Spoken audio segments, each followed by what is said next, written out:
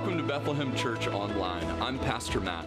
I'm so excited that you decided to join us for worship today.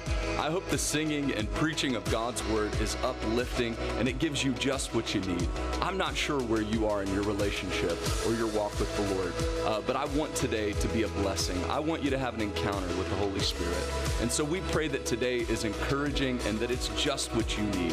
If it's your first time, make sure to click the link in the post and fill out that form. We have a free gift for you following today's service. Thank you so much for joining us and enjoy the service. So Exodus for me, Pastor Matt's done a lot of introduction. We've talked about a lot. He unpacked the life of Abraham in such a cool way where we see that the Exodus really just, Abraham and his life and what happens is a prefigurement of what we see will happen to the Israelites in their Exodus. And so as we go through today, I'm going to give the farm away ahead of time so you know what to expect. So we're going to be talking about, I titled my message, Facing the Dragon. I wanted to call it Enter the Dragon because it's a really cool Bruce Lee movie, but I decided not to do that because I was like, I'm childish enough, so don't need that in the mix. But we're going to look at today is how this is really important. So like Pharaoh, as we see who he is unpacking in the Exodus narrative, today is foundational in understanding how Pharaoh is portrayed by the narrative, how the person who wrote Exodus wants you to view the king of Egypt, as he's called in Exodus chapter 1, the Pharaoh. So he's cast as a dragon, and we'll kind of unpack that. So I'm going to front load you some information. We're going to talk about some practical applications that go beyond that. Some really just, as I was meditating and reading and studying, just some really good things that I got out of it. So hang with me for the beginning. It's going to move a little slower. It's going to speed up. It's going to be like a really good roller coaster. You know what I mean? The suspense is there, and then it just takes off. So that's kind of where we're at. I'm going to pray really quick because you guys are getting we were all over the place at the 9 a.m. So I'm going to pray really quick, and then we'll jump in. Father, we love you, and we thank you so much for just the opportunity to sit here, to give your word, to hear your word. And Father, I pray that it impacts every heart in this room in a unique way. And Father, I pray that we carry these truths with us as we go about our weeks.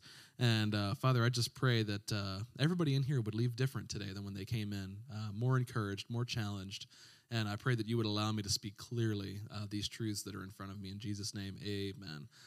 Good stuff. So we'll go ahead and read. I've got 7 or 8 verses, depending on how you count, which there's only one way to count, so probably like 8.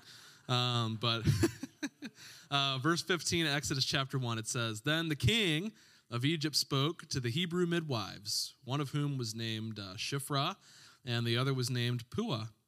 Puah, like from Moana. I watch Moana like a ton because I have a 3-year-old, so Puah's the pig. That's always what I think of when I read this. We're off to a great start. All right. Verse 16, And he said, When you were helping the Hebrew women to give birth and see them upon the birth stool, if it is a son, then you shall put him to death. If it is a daughter, then she shall live. But the midwives feared God and did not do as the king of Egypt had commanded them, but let the boys live. So the king of Egypt called for their midwives and said to them, Why have you done this thing, and let the boys live? And the midwives said to Pharaoh, Because the Hebrew women are not as the Egyptian women, for they are vigorous and give birth before the midwife can get to them. And so God was good to the midwives, and the people multiplied, and they became very mighty. Because the midwives feared God, he established households for them. And then Pharaoh commanded all his people, saying, Every son who is born you were to cast into the Nile, and every daughter you were to keep alive. So a lot going on here in just a couple verses. How many, we don't know because I can't count, and I'm not going to think about it too hard in front of you. But a lot going on here, a lot to unpack. But like I said, we're going to start off with how the narrator is portraying the Pharaoh in this passage. And so as we view this set of events, I think it's helpful to talk about how we should be. You good? Good back there? Cool. Okay, great. As we view this set of events, we should view them in light of how the book of Genesis kind of sets the stage for it. And so when we look at our Bibles, you see that Exodus is kind of it looks like a standalone work because it's its own book. And so you're like, okay, so within the walls of this story is kind of a standalone thing. And that's true to an extent. But what's helpful, though, is when we think about it, understand that Genesis through Deuteronomy, those first 5 books of the Bible, were originally just one work. They are one story that goes from creation to the death of Moses. It's one literary work. The reason we have 5 is because they didn't have books back then, and so it took 5 scrolls to put all this together. And so we just have, tradition has kept it as 5, works of literature, a part of one larger body. And so important to understanding Exodus is how Genesis kind of sets the stage. And so as we begin looking at this, I want to turn your attention to, we're going to look at the fall in Genesis chapter 3. So we're going way back at this point. Genesis 3, verse 14 says this: "The Lord God said to the serpent, because you have done this," right? The serpent deceived the woman. She ate of the fruit of the tree of knowledge of good and evil, and now humanity is exiled from the garden, right? And so Yahweh is about to condemn the serpent. And he says, because you have done this, cursed are you more than all cattle, more than every beast of the field, and on your belly you will go, and dust you will eat all the days of your life. And I will put enmity between you and the woman, and between your seed and her seed. And he shall bruise you on the head, right? And you shall bruise him on the heel. And so this little snippet here of how God is condemning, it goes back and forth, and we'll touch on what he said to the woman a little bit too. But he's going back and forth between the woman and the serpent, and he's laying out consequences for what just happened. Because you did this, this is going to happen.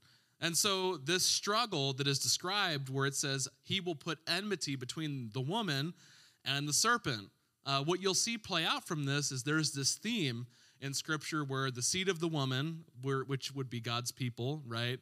And you can trace that from Eve to David to Jesus, right? And then you have the seed of the snake, which is really anybody who embodies the motive or the goal, the ideals of the snake. Anybody who is in that vein, Scripture would call the seed of the snake, right? And that theme manifests itself in some cool ways. Should have drank less coffee. Manifests itself in some cool ways. Like we think about Goliath being this big villain in the Old Testament, and his armor is described as being scaly, right? That's because the author wants you to look at that and be like, oh, well, he must be on that side of the story and not on the good side, right? Because he's described as a snake. And so when we look at this, living in a post-fall world, the seed of the woman is in a struggle with the seed of the snake. This is something that is going on now, right? And has been going on for a long time since this happened with the snake. And so when we look at Israelites versus Pharaoh, the king of Egypt, we have to look at it on these terms. This is a struggle between snake and Eve, right? It's just replaying itself. It is a curse that is recapitulated all the time. And so when we look at it, that's kind of how we have to frame that. And honestly, to add a bit of irony, it is pretty funny to me that pharaohs historically wear a big snake on their forehead. So that's a pretty practical giveaway there that he's on the side of the snake there. So Pharaoh was literally a walking billboard that put on display who was really in power in Egypt. And let's think about it this way. Think about that's probably not helpful. But as we move through here, let's look at Revelation 12:9. So who is the snake, right? The snake in Genesis 3. We read this and you're like, it doesn't really make any sense. Like, number 1, snakes don't talk. Number 2, this is just a really weird situation where a snake is having a conversation with a woman, and a woman eats some fruit. The woman is condemned. The snake is condemned. It's a whole weird thing. And so your antennas go up when you read that, and you're like, well, what's going on here? Did snakes used to talk, and now they don't? And so how Scripture would frame it is really summed up in Revelation 12. And so Revelation 12:9 says this: "So the great dragon was thrown down, the serpent of old, who is called the devil and Satan, who deceives the whole world. He was thrown down to the earth." And so this idea, right? John, when he's recounting his visions in the book of Revelation, he's like, "Hey, listen, just in case you weren't aware, the serpent is actually the devil." Spoiler alert, right? And he manifests himself in these different themes, which one is the great dragon, right? That's a picture of Satan in Revelation and some other passages of Scripture. And so when we look at Pharaoh, the reason why my message title is Facing the Dragon is because Pharaoh is, in fact, portrayed as this dragon that is bent against God's people. And he's portrayed that way because of who's working behind him. You know what I mean? And as Christians, we believe that there are forces of darkness that are actively working against God and his church. And that's not changed, right? This is happening in Egypt with the Israelites. And so we believe that, and that is what's in play here. And so this is why we have to unpack this theme here. So Revelation clears that up pretty nicely. And so in Revelation, we can kind of see that those terms, dragon, sea monster, snake, serpent, they're all a part of the same matrix of ideas, right? They're not all these different, they are unique, but they're all portraying the same thing. It's like we use symbolism for things today as well. And I should have put a montage of logos together because you guys would have been able to guess those. But we use symbolism for things, right? And so did they. So this shouldn't come as any surprise. And so the New Testament uses the same language that we're talking about with Pharaoh being influenced by this dragon, right? It uses the same language to talk about powers in their day. And so Ephesians 6:12 says this, it'll be up on the screen there. For our struggle is not against flesh and blood, but against the rulers, against the powers, and against the world forces of this darkness, against the spiritual forces of wickedness in the heavenly places. And then if you go over to John 12, Jesus says this, now judgment is upon this world. Now the ruler of this world will be cast out. Jesus himself said, there is a ruler in this world that needs to be cast out. Like these are like Paul and Jesus and Exodus, where they're all affirming that behind the scenes of the evil that we see in this world, yes, we partake in that. Like there are bad people in this world. But what they're saying is like, listen, there are people pulling the strings behind the scenes that you don't see that are really working here. And what the narrator of Exodus is trying to show you by portraying Pharaoh in this way is like, hey, listen, like this is not, like Pharaoh is not just like, hey, I hate Jews today, so we're gonna exterminate them. Like that's not the motive at all. The motive is that the enemy knew that God was working on something. Right? The Israelites are here, they're multiplying, they're flourishing in the beginning of Exodus chapter 1 because God made a promise to Abraham that the nations that were exiled, the nations that were disinherited would be brought back into the fold and under God's authority through the family of this guy called Abraham. And so the forces of darkness look at this and they're like, oh, okay, they're doing pretty well. We have to stop this. And so when we look at Pharaoh, this is exactly how the narrator wants you to look at him, as somebody who, yes, is evil, yes, does bad things, but there is something much deeper going on behind the scenes with this Pharaoh. The enemy of the garden, right? We talked about the snake, we're talking about Pharaoh. The enemy of the garden is the same that we find in Egypt, and he's the same that we face every day. That's where this gets really relevant, is because we're talking about this, and it seems so...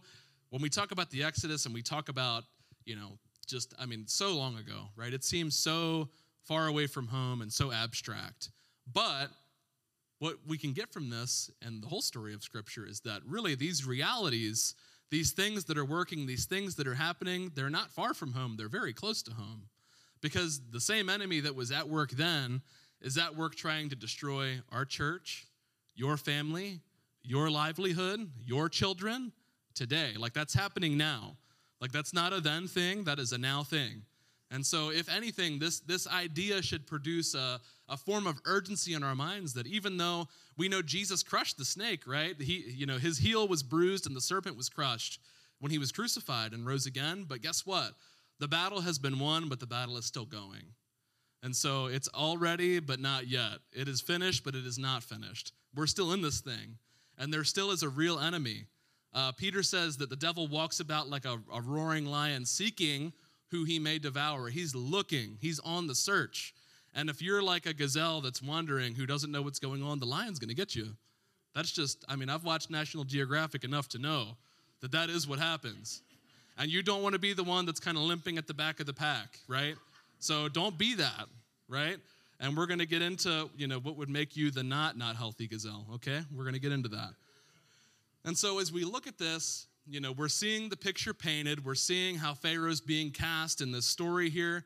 And by the way, this is like, And to me, this is hard to, it's taken me a while to be okay with this way of thinking, I guess. But the Exodus is a story written by somebody. They are real events, but it is portrayed in a certain fashion. I used this illustration at the 9 a.m. Jason and I, we go and ride dirt bikes together. Are you back there? Yeah. Don't mute me this time, okay? When we come back, it's always fun to share stories about crashes, cool things, whatever. And I'm always quick to be like, Jason crashed 6 times today, right? And I usually neglect to tell that I laid my bike over twice or 12 times or whatever. You know what I mean? But when we recall events, every time that you tell a story, if you saw it with your own eyes, when you tell that story, it's a retelling of that event from your perspective. And you have things that you want to communicate when you're telling a story. You have priorities and you have not priorities. And so you're going to see to it that what is important to you comes out.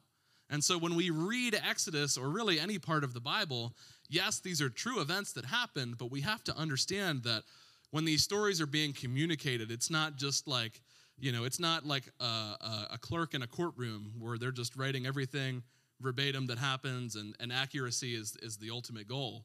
The ultimate goal is a unified story that leads to Jesus. That's the ultimate goal of Scripture. And to get there, these stories are cast in a certain way. And that's a lot to chew on for me and for some of you, I'm sure. But it's important to look at Scripture that way. We should be reading Scripture like you would read a novel, not like you would read a textbook. That's just how it's designed, and so we should honor that. But as we move through, we'll see Pharaoh is cast with a word that literally means dragon. If you turn over to Ezekiel chapter 29. I know Ezekiel's probably like a fan favorite in here of books in the Bible that we like to read. The fact that nobody's laughing means that nobody's read Ezekiel. Everybody's like, yeah, that's my favorite right there. Ezekiel bread, it's my favorite thing. But Ezekiel 29:3 says this, "Speak and say, thus says Yahweh God, behold, I am against you, Pharaoh, king of Egypt, the great monster." That Hebrew word is tanim, which means sea dragon. The great monster that lies in the midst of the rivers, that has said, "My Nile is mine, and I myself have made it. I will put hooks in your jaws and make the fish of your rivers cling to your scales. And I will bring you up out of the midst of your rivers, and all the fish of your rivers will cling to your scales." Now, this is a different Pharaoh that Ezekiel's talking about, but this idea is the same, right? He's using chaos imagery, symbols that would symbolize chaos, disorder, destruction to describe Pharaoh. And they use the same language about every Pharaoh and about the king of Babylon. Like these are commonplace things that people from this time period would use. And so they're casting him in this way, and that same term is used over and over and over again, even in Exodus, to describe these almost mythical creatures. But the idea of that creature is not important. Like, I'm not here to tell you that fire-breathing dragons existed. It's a fact. It's what the Bible said. I'm just telling you that they use symbolism the same way we use symbolism. Whether there was dragons or not is a different story, even though there were. Anyway, totally separate thing. And so with that, let's recap just for a second before we jump into this next section. This is all intro. And I told my wife that, man, y'all be so happy if I got you out of here by 12 today, but I don't think it's going to happen.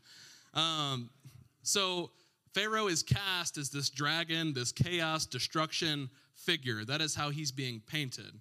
And so if he's being painted in the same way as like the Satan figure with that backdrop, what is he doing? How is he operating in a way that shows that? And I think when we read this, we're like, man, that's objectively terrible to kill babies. Like, would we agree with that? Like, that's a bad thing to do, right?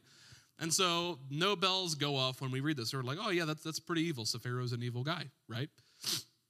And so, but if we dig a little bit deeper, I think we'll find that this is not only, yes, very evil, but it's very calculated, and it's a very intelligent evil at work here. And how they bring this out is pretty cool. And so we start off Exodus. The Israelites are, Pastor Matt talked about it last week, but they're in the land, they're flourishing, and the Bible uses language that says they were fruitful, they were multiplying, and they were living in that blessing that God promised to Abraham, that they were going to flourish and they were going to become a mighty nation, and that was happening. It was happening. And that was a recollection or a reboot, so to say, of what God had promised people in Eden. Right? When God created mankind in his image, the design was for us to share rulership with God and rule his creation with him together. The partnership was the idea. And so the Eden blessing was dominion over creation to become, mighty and be ruling the world with our creator. That's the idea. And also to be fruitful and to multiply. Like they're all in that same matrix of ideas. And that's the same thing that God told Abraham, like, hey, listen, I know when your ancestors messed up, you lost this, and humanity was exiled from the garden, but we're going to reboot that with you, and we're going to start this thing over.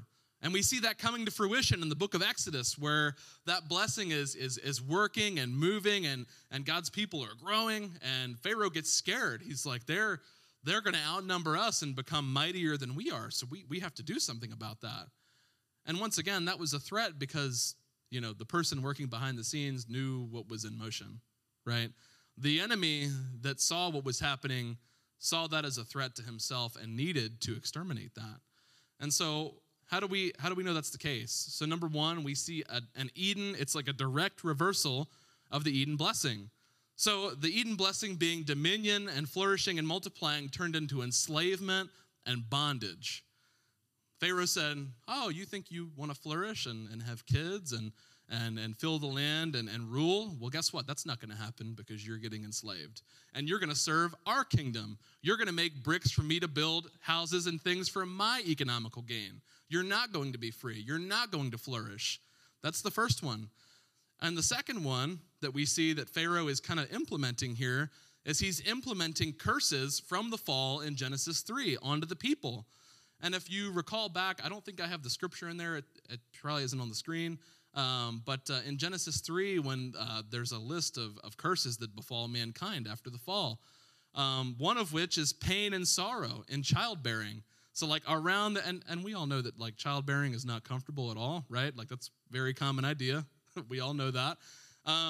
But this idea that there would be pain surrounding childbirth, and I think that a big part of that is like think about mortality rates before modern medicine. Like it's probably really bad. Like people had a lot of children because they lost a lot of children. And so this idea that pain through childbirth, this whole thing. Number two was hard labor. The ground was cursed so that Adam was basically sentenced to a life of working the ground, and it was going to be hard. It was going to be difficult. There was thorns. I'm not a farmer, but that just doesn't sound fun, right? Sounds like a curse to me. And then finally, death. The Bible says it pretty plainly. Sin, when it is finished, brings forth death. Because we are sinners, we all die. My dad always used to tell me, there's two things in life that are certain, death and paying taxes. And I said, you don't know how creative I can get with the IRS. Just kidding. I do pay my taxes. I know the feds are watching. But these things are curses that are brought on by our sinful condition, right? And so we see what Pharaoh is doing is obviously like, okay, pain around childbearing, like he's literally killing their children. And how he's doing this, you can see it kind of unfold, but like number one, he tells these midwives that are supposed to be caring for these Hebrew women, he says, hey, listen, if you see that it's a male, you kill it. And what he was trying to do, and mind you, Egypt, they had methods of doing like, pre-birth abortion, even in ancient Egypt thousands of years ago.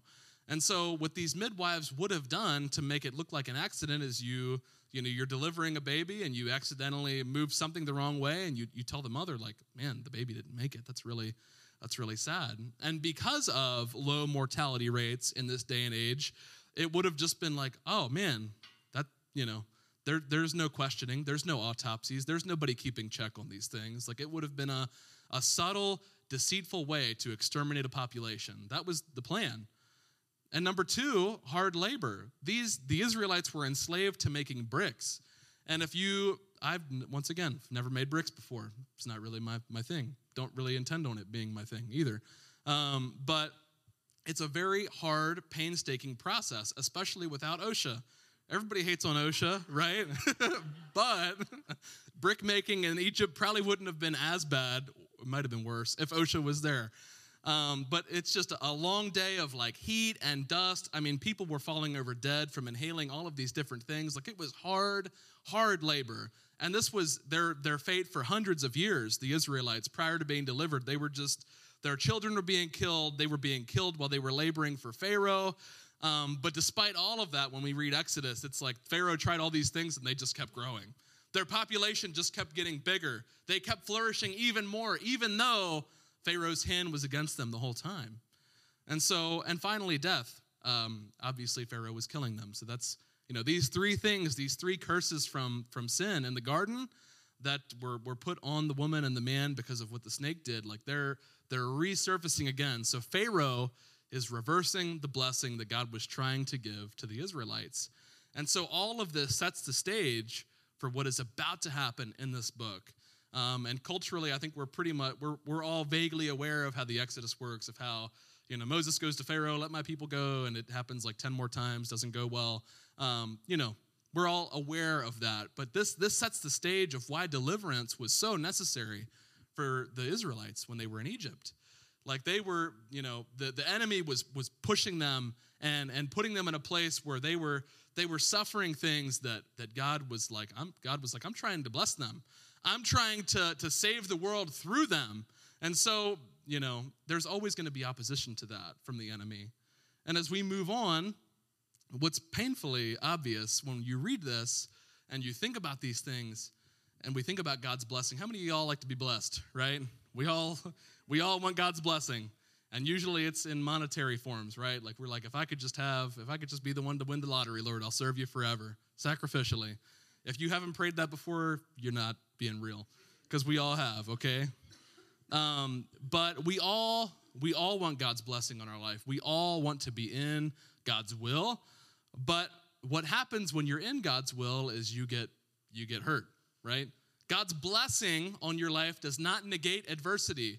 It does not keep you away from struggle. Actually, it guarantees that you will struggle. It guarantees that you will go through tribulation. Jesus promised that. That's one of the guarantees that he gave us before he left. In this world, you will endure tribulation. But yet, we don't look at our struggles that way.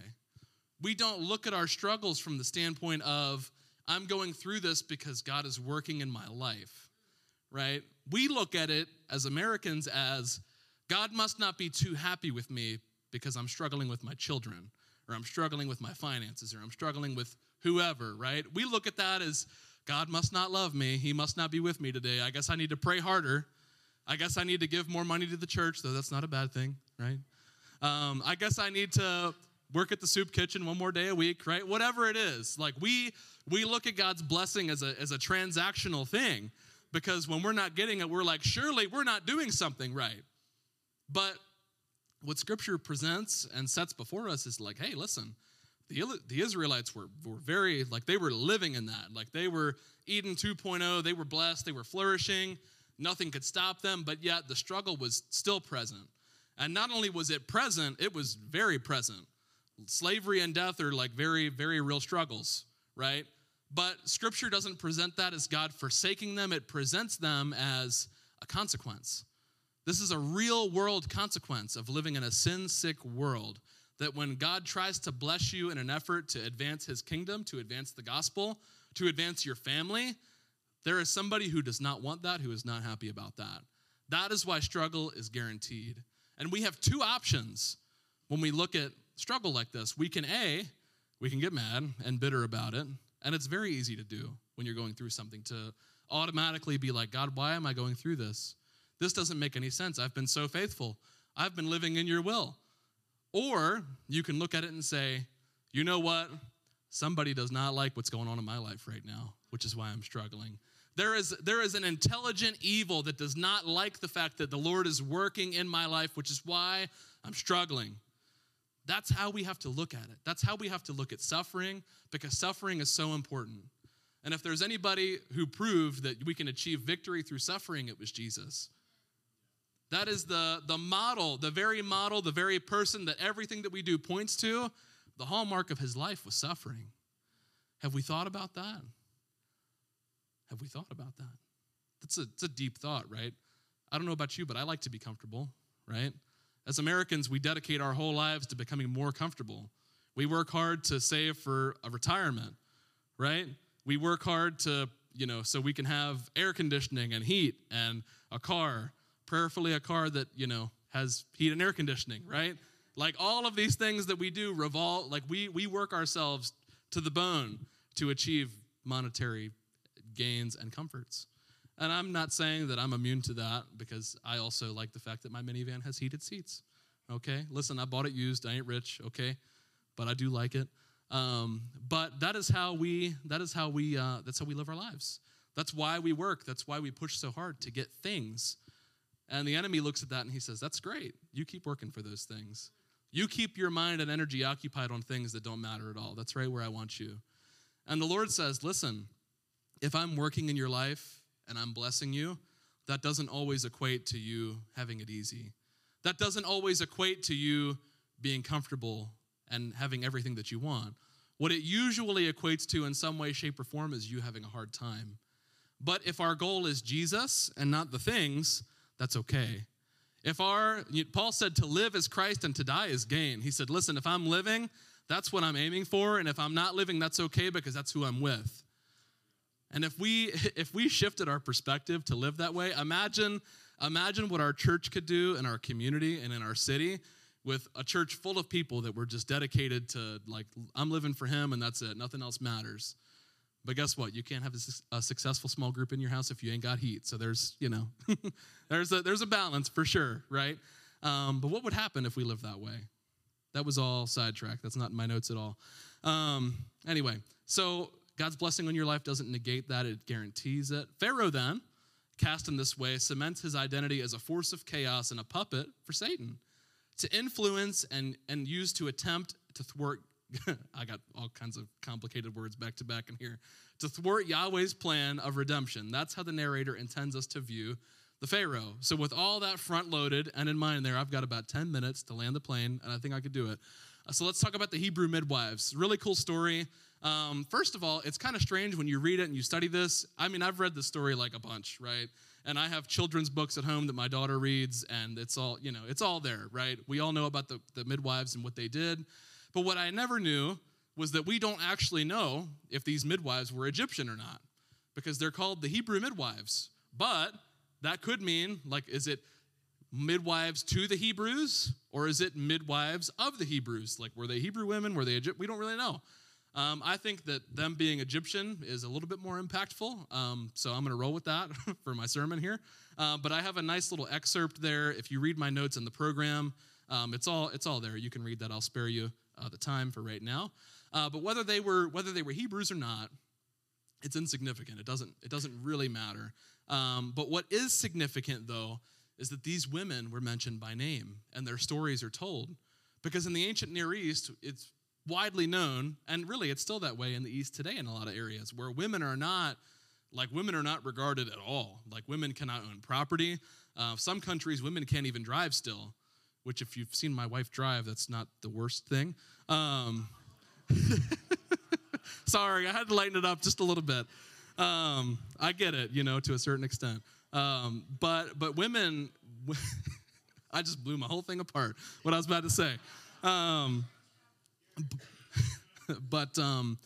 But women were not regarded highly at all in the ancient Near East or in the East widely today.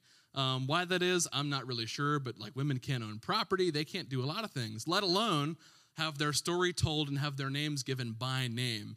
And this is one of those instances, one of many in the Old Testament where, the Old Testament from its world, right? Women were treated far greater than women of any other society in their time. And that just goes to show you that, like, culture does not define your significance, women or not, right? We live in a day and age where, these young girls, these young women or dudes like me, I mean, you follow some of these people on Instagram, their life looks amazing, right? They post these pictures and you're like, I look horrible when I look in the mirror. Like, there's really no point in me putting any effort into myself, right? And our culture defines how we view ourselves to a very deep extent. And it's destroying our youth. I see it every day. I mean, this thing of comparison and who's better than the other, and what's the point of even trying? What's the point of living, right? In a lot of circumstances, it's really sad. But the root of this that would solve, well, it's not. The root of this, guys and gals, culture does not define our worth. Culture or anybody else does not define our value. Jesus does. Our identity is in our Savior, and nothing else that we are really matters or contributes to that. We're all equal. We're all loved. We are all just the way that God made us, though some of us could afford to go to the gym a few more days a week. That being said, right, like rest in the fact that your identity and who you are is secure in the person of Jesus. And nothing that we do, nothing that we say, nothing that we are outside of that influences how much God cares about us. It just doesn't. But these women were no exception to that, right? Though it wasn't popular for women to be, difference makers and people that were making big plays to save essentially a whole race at this point in time, like though that wasn't popular or thought about a lot, like that's what happened. That's what they did. And the scripture records that. God honors these women. And by the way, he honored them by giving them families. The Bible says that they were given households for what they did. And women in the ancient Near East, they could not own property, which means they could not grow food for themselves. And so if they were not a part of a household, they were left destitute on the street. And so God says, because you made provision for my people, I will make provision for you, which is why he's called Jehovah Jireh, right? He provides. He always provides for those in need, especially those that are seeing to it that they are providing for the needs of others, even if it costs them everything. And if you think about it, these midwives, they were asked, the Pharaoh comes to them and he says, hey, listen, I want you to kill these babies. Like, that's an awful thing to ask somebody. And the Bible says that they feared God and they wouldn't do it. But I'm sure there was some conversations had where they were with each other and it's like, well, if we do this, it'll be done in a fashion where nobody's probably going to ask questions. Nobody's going to know. Pharaoh will be happy with us and we'll live and we'll keep our jobs. Like, all of these things are going through their mind. These women, they had every reason not to do the right thing because they would have lost, bare minimum, their livelihoods, right? They would have been homeless and on the street, and they probably would have lost their lives for directly disobeying the Pharaoh. And so these women, like, there was no logical reason that they did what they did except for the fact that they wanted to honor their God. And can I say to you that it's not, like, it's never, ever a convenient thing to live in God's will. It's just not. Like, it never perfectly falls into line with what we want for our lives. It doesn't. It always comes at a cost. Jesus said, if you want to follow me, and he gives a couple of illustrations, but he says, who builds a house and doesn't count the cost first, right? And he says, if you want to follow me, you should be prepared to pick up your cross and follow me. You should be prepared to forsake your entire family if you want to follow me. That's the pattern set forth by Jesus. That doesn't sound very convenient to me. And I said this morning. It's funny in our, just as Americans, like, it's like the end of the world when somebody's favorite coffee creamer isn't in the lobby, right? And all of y'all that are laughing, I know you've come to me and been like, where's the hazelnut? It's not here. I can't enjoy worship without my coffee, right? Like, that's where we're at as a culture.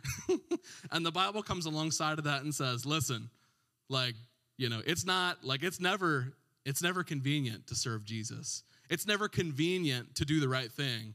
And so if you're ever at a crossroads where you're faced with two decisions, the difficult one is probably the better choice. Just a general rule of thumb.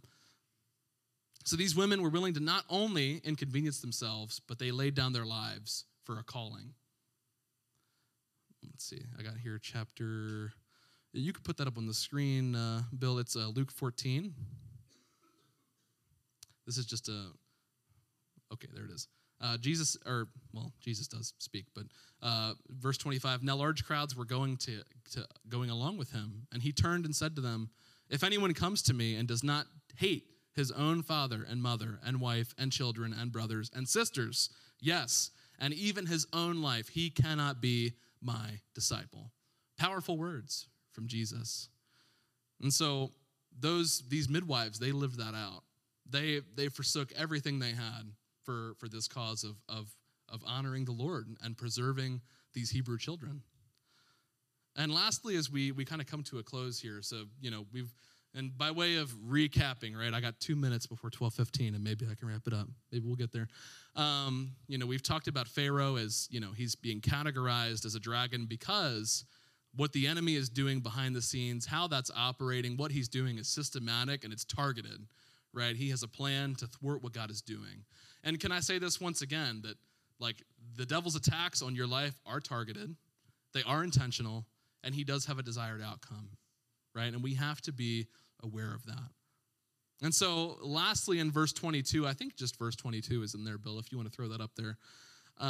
Pharaoh commanded all his people, saying, every son who is born you were to cast into the Nile, and every daughter you were to keep alive. Really tragic. This is the end of the first chapter. It comes to a close, and it kind of sets the stage for what comes next. The next chapter I'm really excited about next week. Moses kind of comes onto the scene. He's one of the babies that would have been thrown in the river, which is a really a neat piece to everything. But what's crazy about this, and I was my library upgrade, I was like, man, I always wanted a copy of the Pseudepigrapha, and now I have it. But in some ancient Jewish material, they would expound on the Old Testament, and it's believed that this babies being thrown into the river thing happened for about 7 months. So this was like every baby born every day for 7, 8 months to a year, just thrown into the river to be crocodile food. Like, this is barbaric. And I was writing this message at my kitchen table while my newborn son was screaming next to me, and I'm like, man, that's a terrible idea, throwing babies into river. Oh my gosh, how could they do that? This is awful. Sorry, Mav. But no, I love my son. But it's a terrible, terrible thing. And the way this is framed, like, the enemy's method for destroying God's people then and now is the same. And let me unpack this for you, because this is like, to me, this is like it. Like, this principle from this text is crazy. But the Nile River, and it still is today, it is the single source of life for the Egyptians, right? Without the Nile flooding every year, they have no crops, they die of a famine. Like, it's really terrible if the Nile doesn't flood. So much so that if you were Pharaoh and the Nile doesn't overflow one year, they're like, hey, you got something wrong. We're going to get another Pharaoh, so the Nile floods again. And this happened a bunch throughout Egypt's history. But if that doesn't happen, like, that's literally their source of life. No Nile, no Egypt, bottom line. And so what Pharaoh is doing is he's throwing babies in it. He's using what should be a source of life to bring death on God's people. And once again, casting Pharaoh as this Satan figure, like, the enemy's tactics are the same. Nobody wants to ruin their lives. Nobody does that on purpose, right? By and large. And so what does happen, though, is we see things that are like, oh man, that looks really good. I think that would be good for me. I think that would bring me life. But it really brings death. And we think about the garden again, right? Where Eve looks on the tree of knowledge of good and evil, the one thing that God said not to do. I mean, that's a pretty plain rule, right? Like, no other rules. Like, there's a lot of cool things you could do having just that rule, right? But looking at the tree, and she's like, man, I know that God said I shouldn't have that. But this serpent that's talking to me says it's going to be good for me, and it looks like it's good for me, so I'm going to take it. Death. Human race cursed from one moment of somebody saying, I'm going to take what God said was not good for me that I think is good for me because I want to. And so, but the enemy has been doing the same thing since day one. Think about it in your own life. I'm going to take that job because the pay's better. But what they don't tell you is you'll never see your family and your kids go to pot, right? I'm going to move to this place because the grass is always greener on the other side, right? No, it's not. I'm going to, go out and have a few drinks with my buddies and get behind the wheel of a car tonight because that seems fine, right? Like, all of these things that we do that we think are good things that the enemy convinces us that are fine to do, right? Things that should bring life, things that should bring a little bit of liveliness to our lives, things that should enhance our relationships. No, they never do. The enemy uses things that look good, that think they should bring us life, or that we think should bring us life. They bring us death, right? And that's why Jesus talks a lot about denying yourself. That's why Jesus doesn't say things like, follow your heart, do what makes you happy. Things that Jesus never said. That's at the top of the list. He said, deny yourself, deprive yourself. Paul said, I do the opposite of what I want to do, and that works pretty good for me, right? What I want to do, I don't do, and what I don't want to do, I do. That was Paul's golden rule for living a moral life, right? But our culture says, do what makes you happy. If you want to transition from being a male to a female, you should do that if that makes you happy. If it makes you happy to leave your wife or your husband, you should do that because you deserve to be happy, right? All of these things that, are not good, our culture says, that's great. You do that for you. You go, girl. You do your thing, right? Wrong. The enemy dangles this thing in front of you, this shiny thing, whatever it is, and you look at it and you're like, man, that would probably help me so much. And he says, oh yeah, it sure will. Go ahead and take it. Boom, you're on the hook. And that's it. The enemy uses what should bring us life to bring us death. But guess what? Jesus uses what should bring us death to bring us life. Jesus himself put himself to death so that we could have life. It's like a direct contrast where the devil's, he's not willing to die for you, right? But Jesus comes along and says, you know what's going to take to give you life? Death. Not only am I going to die for you so that you can have life, but you're going to have to die to yourself every day so that you can live in that life. Jesus offers it. He says, I came that you might have life and that you might have it more abundantly. But we can't have that if we're not dying every day. That's the thing. Once again, it's not convenient. It's not easy to be a follower of Jesus. But this is what the gospel calls us to.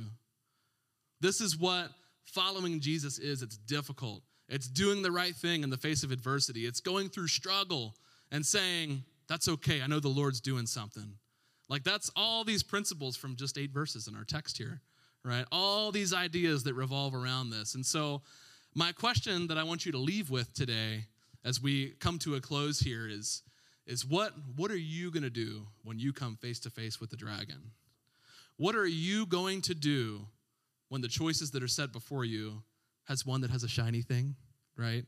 One that seems like it's the shoe-in, one that's going to change your life forever and nothing's ever going to be the same, and you can't wait to do that. And then you got this one over here that's like, well, that's not as glamorous, but I think that's what the Lord wants me to do. What are you going to do when you're face to face with the dragon? What are you going to do, Hebrew midwives, when nobody's around to look for you to make the wrong decision? Nobody would know. What are you going to do when you're faced with a decision in private, right? We're really, I'm thinking of a Craig Groeschel quote right now, and I can't think of it. But what you do in private is really who you are. It's not who you are in public. And these Hebrew midwives that we're looking at, what they did in private probably wasn't known by anybody at the time because they would have been killed for it. But their story lives on because they did the right thing. What are you going to do, Christian, when you are faced with the dragon?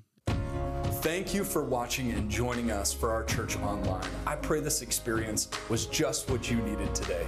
If you made a decision for the Lord to follow Christ, or if the Lord did something in your heart that was special today, we would love to hear about it. Post it in the comments, send us a message, and we'll reach out to you. Have a wonderful week, and God bless.